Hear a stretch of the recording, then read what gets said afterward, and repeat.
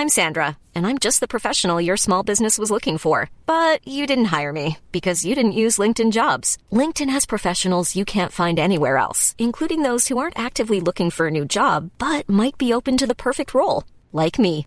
In a given month, over 70% of LinkedIn users don't visit other leading job sites. So if you're not looking on LinkedIn, you'll miss out on great candidates like Sandra. Start hiring professionals like a professional. Post your free job on linkedin.com/people today. Do you know a student getting ready to go to college? Or are you looking at going back to school yourself? The Woodward Hines Education Foundation and the Get to College program help more Mississippians get to and through college to get certificates and degrees that lead to meaningful employment. They offer free college planning advice, including hands-on FAFSA completion assistance through in-person or virtual appointments. Visit gettocollege.org to learn more.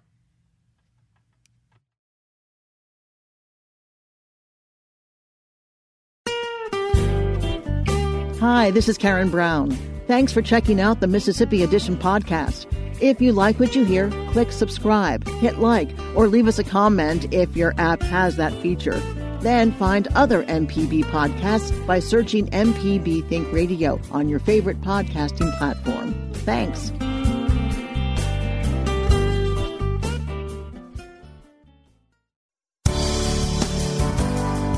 Good morning. It's 8:30 on Friday, July 9th. I'm Karen Brown, and this is Mississippi Edition on MPB Think Radio. On today's show, Mississippi's Bureau of Investigation shifts its policy on video footage of police-involved shootings. Then, the future of telehealth in the Deep South, and an update on the fallout of the February freeze. This is Mississippi Edition on MPB Think Radio. Video footage plays a key role in shaping public perception of police violence. That's been true from the beating of Rodney King to the murder of George Floyd. The Mississippi Bureau of Investigation, however, has long resisted efforts to make footage of officer-involved shootings publicly available in the state. That may now change. Public Safety Commissioner Sean Tindell has implemented a new set of directives that he says will increase transparency in police violence cases. Commissioner Tindell speaks with MPB's Kobe Vance. In prior administrations, the policy had generally been that all public records requests would be responded to with a denial letter in which no documentation, no reports, and no video footage would be turned over to the public from any officer-involved shooting or other investigation in which NBI was involved. And so when I came on board, I guess a year ago, and over the course of the last year, and particularly with the legislation that was passed designating the Mississippi Bureau of Investigation as the primary agency to investigate officer-involved shootings across the state, I believed it was a good time for us to reevaluate that policy in an effort to be more transparent. And then also when you looked at what was occurring nationwide in regards to officer-involved shootings, to try to handle that on a more uniform basis, particularly within the state, on how those types of reports and footage were released to the public. And so what are your hopes to see whenever y'all begin to release this footage? What would the ideal situation come out of this policy? I believe that transparency, particularly in these types of incidents, it creates more faith in the criminal justice process by the general public, and it eliminates the misinformation that can be spread and the conspiracy theories that often develop when such evidence is kept from the public to consider. And I also felt that in these incidences that the family members of those involved should have an opportunity to view it as well. And so it just seemed like it was the right thing to do.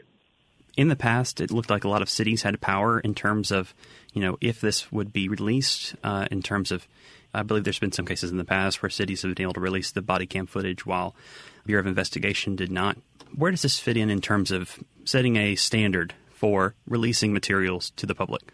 Well, and again, it's trying to kind of create a uniform policy. In the past, the cities had the ability and still, frankly, have the ability to release whatever information they want to release from their files.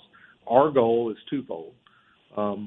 One is to protect the integrity of the case and, allow the videos and any footage and the findings of fact established by the Mississippi Bureau of Investigation to be presented to a grand jury in a fair and non-biased and impartial process. And we feel like the best time to release that information is once it has been presented to a grand jury, and if they've made the decision to not proceed with it as a criminal matter, to then release it, or should the matter then be indicted and criminal charges be filed, that the defendant in that case have an opportunity for a fair and impartial trial and it not be tainted by the disclosure of evidence to the general public prior to the trial. And keeping in mind that if there is ever a criminal indictment in such a case, we wouldn't want the potential jurors to be tainted by evidence being released too soon, and we want to protect the jury trial process in those cases. Where do you think this will have an effect on in the court of public opinion, where people might see this footage either in context or out of context and start to become very outspoken on that matter, similar to what we saw with cases over the past year? Number one, I believe that transparency is always important, and when you have transparency, it creates accountability, and accountability is always in government a good thing. So when these items are released, it certainly puts the Mississippi Bureau of Investigation and the DA's office that would present the case up for scrutiny as to whatever that outcome might be determined by the grand jury. But the reality is, I think it does much more to protect officers because it removes a lot of the misinformation that is spread when the items are not released. And so my goal is to create a better trust with law enforcement across the state as it pertains to dealing with the public, and particularly as it pertains to dealing with family members that are unfortunately caught up in these situations. And I wanted to be fair to the family that we met with them prior to the distribution of any such video evidence or reports so that they would have an opportunity to see it before the media would put it out on any other platform. What do you think this additional transparency could mean for law enforcement agencies across Mississippi? Well, and I've had an opportunity to travel the state and meet with sheriffs and meet with police chiefs. And as we've mentioned, a variety of policies and the way it was handled was done differently from jurisdiction to jurisdiction. I think all in all, they feel like some uniformity in the process is much needed. And even the ones that might not agree with the decision to provide the video footage also acknowledge that, in the world that we live in today, particularly as more and more of these have come to light, it's something that the general public has demanded more, and something that we feel ultimately will protect the officers, particularly the ones in which the situation unfortunately demanded that those actions be taken to protect the officer's safety. When it comes to footage, will it be any censorship involved to protect either identities of say minors or other parties that might have been victims? Yeah, absolutely. And the reality is that we have the discretion into what we provide and don't provide. And as it stands now, we won't be providing the names of witnesses in these reports, and we'll remove any personal information related to the individual's Social Security numbers or other identifying information that those individuals wouldn't want out to the general public. And the reason why we want to do that is that whenever these incidences occur, we want the general public to feel like they can come forward and provide a statement and that they won't be thrown into the public spotlight later. And we want them to feel free to come in. And if they see something, say something and let officials know without fear. Is there anything else we haven't touched on that you'd like to tell Mississippians or have just clarify about this new policy? I think, again, I appreciate the state of Mississippi. I mean, it's been an honor to serve in this position, and particularly knowing that Mississippi is a law enforcement-minded state and they support their law enforcement. With that comes great trust, and so I think that, again, creating a transparency also creates accountability, and that furthers the trust that the general public has in law enforcement. Sean Tyndall is Commissioner of the Department of Public Safety. Commissioner Tyndall, thank you for joining us today. Thank you. Coming up, telehealth usage has exploded during the COVID-19 pandemic, and the trend will likely continue, but some barriers still must be addressed. This is Mississippi Edition on MPB Think Radio. Deep South Dining is the show all about the culture of Southern flavor, from fried chicken and collard greens to shrimp and grits and a glass of sweet tea. Subscribe now to the podcast using any podcast app or download our MPB public media app. This is Mississippi Edition. I'm Karen Brown. Whether it's a Zoom appointment with a therapist or a phone call with a specialist, telehealth usage has gone way up during the pandemic. And some experts say the option has increased healthcare access in rural areas, which are more prominent across the Gulf South. But many barriers around telehealth remain. Shalina Chatlani of the Gulf States Newsroom has this story. In the post-pandemic world, some life changes are likely to stick around, like the way remote work is becoming more mainstream than ever.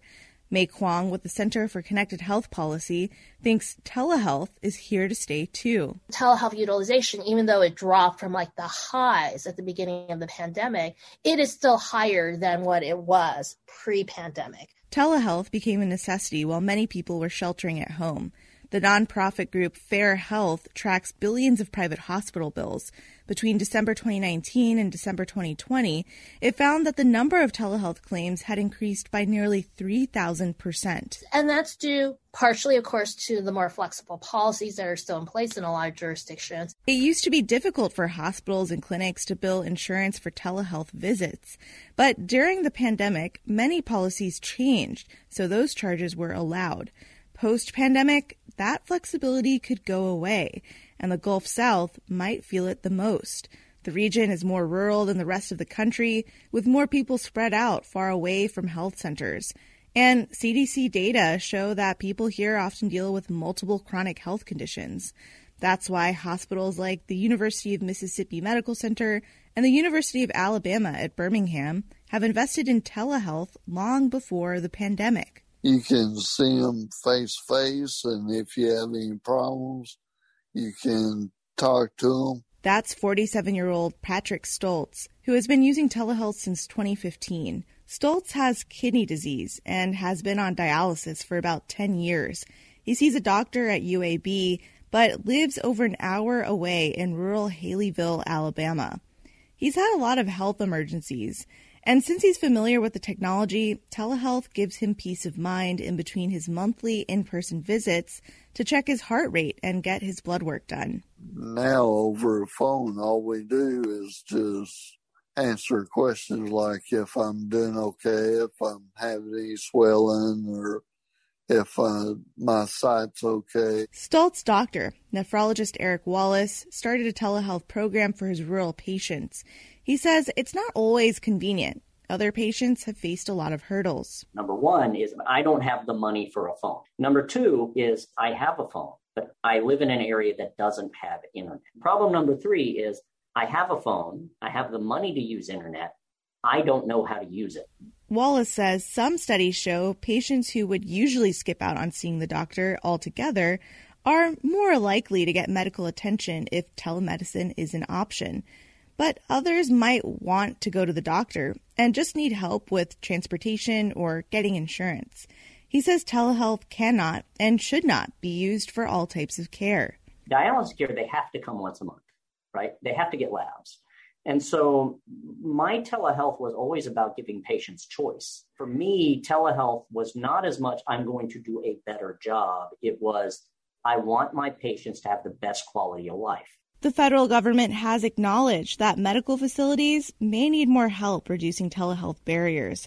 The U.S. Department of Agriculture announced in February that it's investing over $40 million in telemedicine and distance learning infrastructure in rural areas. More than $5 million of that is going toward telemedicine projects in Mississippi and Alabama. For the Gulf States Newsroom, I'm Shalina Chatlani.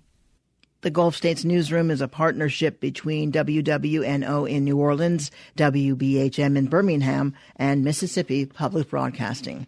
Coming up, more of the state becomes eligible for disaster assistance. This is Mississippi Edition on MPB Think Radio. Did a contractor ever tell you the price of something and it sounds so high you think, maybe I'll try it myself? Some jobs just aren't that difficult, and yes, you can do it. If you want to find out how to do those things, listen to Fix It 101, podcast everywhere. This is Mississippi Edition on MPB Think Radio. I'm Karen Brown. Yesterday, FEMA designated 5 additional Mississippi counties as eligible for public disaster assistance. The counties in question are Clay, Holmes, Quitman, Webster, and Wilkinson. They, along with several other municipalities, will qualify for federal help in managing the costs of infrastructure repairs after February's ice storms. Mallory White is External Communications Director for the Mississippi Emergency Management Agency. Speaking with MPB's Michael Guidry, she lays out why some parts of the state have only now been green-lighted for assistance.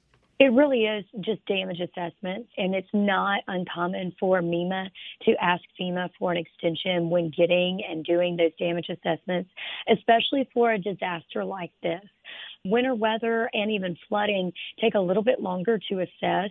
And so according to FEMA, what happens is once an event officially ends, so this event ended February 19th, we have 30 days to request some type of assistance. And we have to give them a certain number of counties or give them the name of counties that we're requesting for. But that doesn't mean after those 30 days that we've finished. And so sometimes we have to ask for an extension. And so that's what we did. We asked for an extension for these counties. So because they were reporting significant enough damage that met their damage threshold, we just had to go in and validate. We had to get FEMA out here to validate to ensure that they would be eligible. So sometimes it just takes the damage assessment process a little bit longer. And for this type of damage, it does take longer because this is damage that's in the ground, such as water pipes and things like that. Something that's a little bit different from your tornadoes and your hurricanes. It takes a little bit longer to assess. So we were able to get these 5 counties added. So we now have a total of 36 counties in the Mississippi Band of Choctaw Indians. They are all now eligible to apply for federal public assistance. Now, you mentioned tornadoes, and sadly, a lot of some Mississippians are familiar with filing for assistance for personal damage to their homes and everything. The additions of these counties and the greater impact, the 36 counties and the Band of Choctaw Indians in total, are these funds for personal assistance, or is this money that is going to those municipalities and those counties to handle the things like you said, broken pipes and other infrastructure damages that occurred during the storm? Yes, thank you for this question. It is a very big common misconception, and it's simply because of the name. So public assistance is actually for your municipalities and your government agencies and certain private nonprofits. So public assistance will not be for your homeowners and business owners. Whenever we talk about assistance for homeowners and business owners, we will talk to them about individual assistance and SBA assistance. Unfortunately, those 2 types are not available for the winter weather disaster.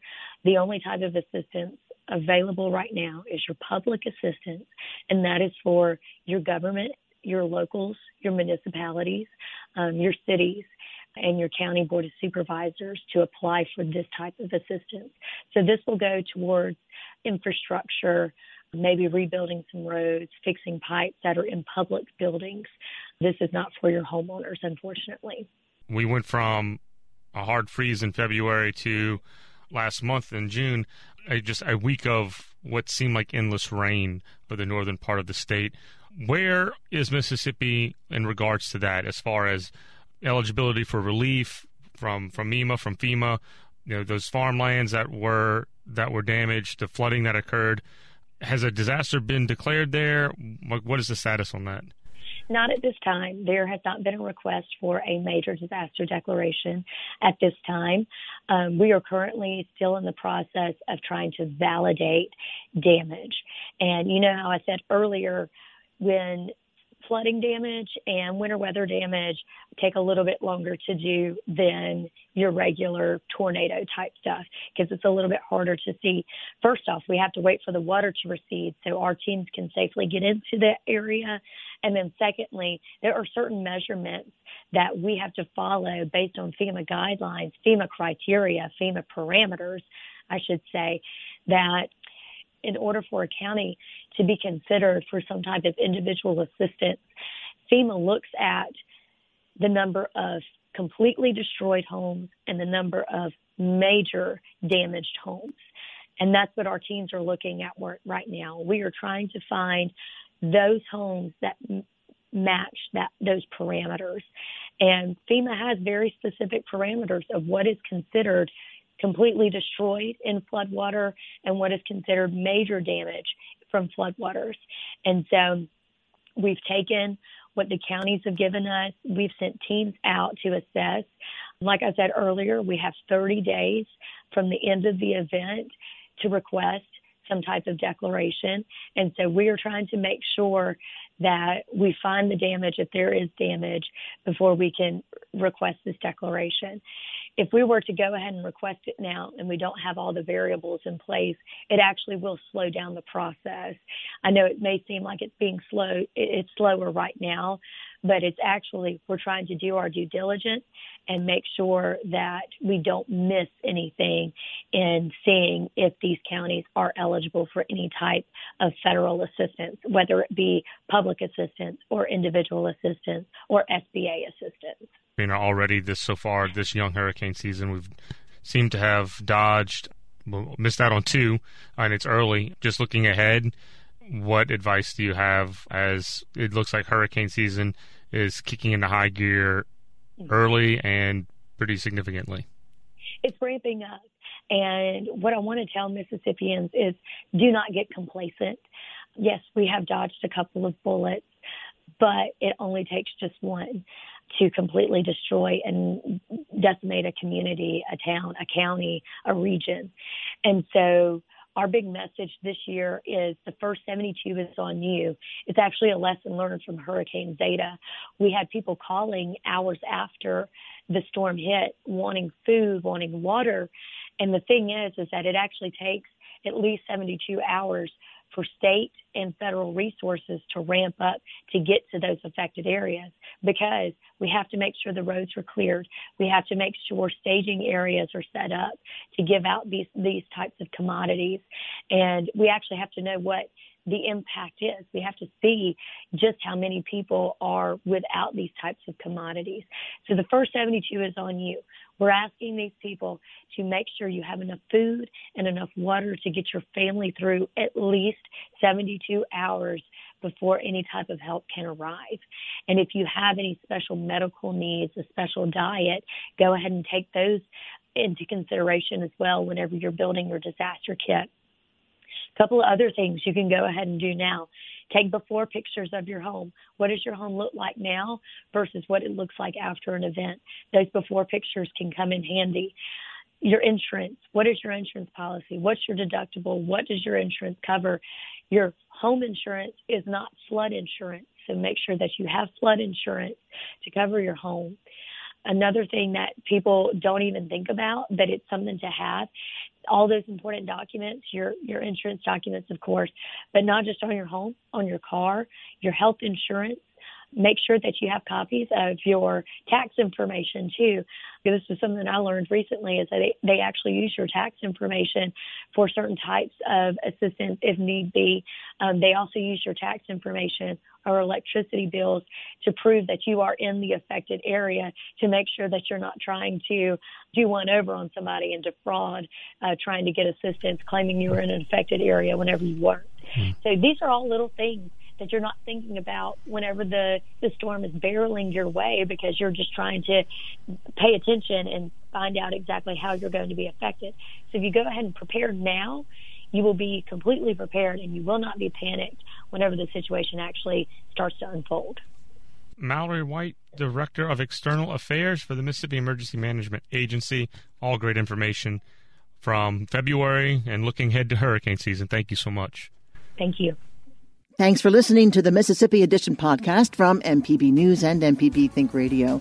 Don't forget to subscribe if you haven't already, and if your app lets you, leave a comment or review. We really do appreciate it.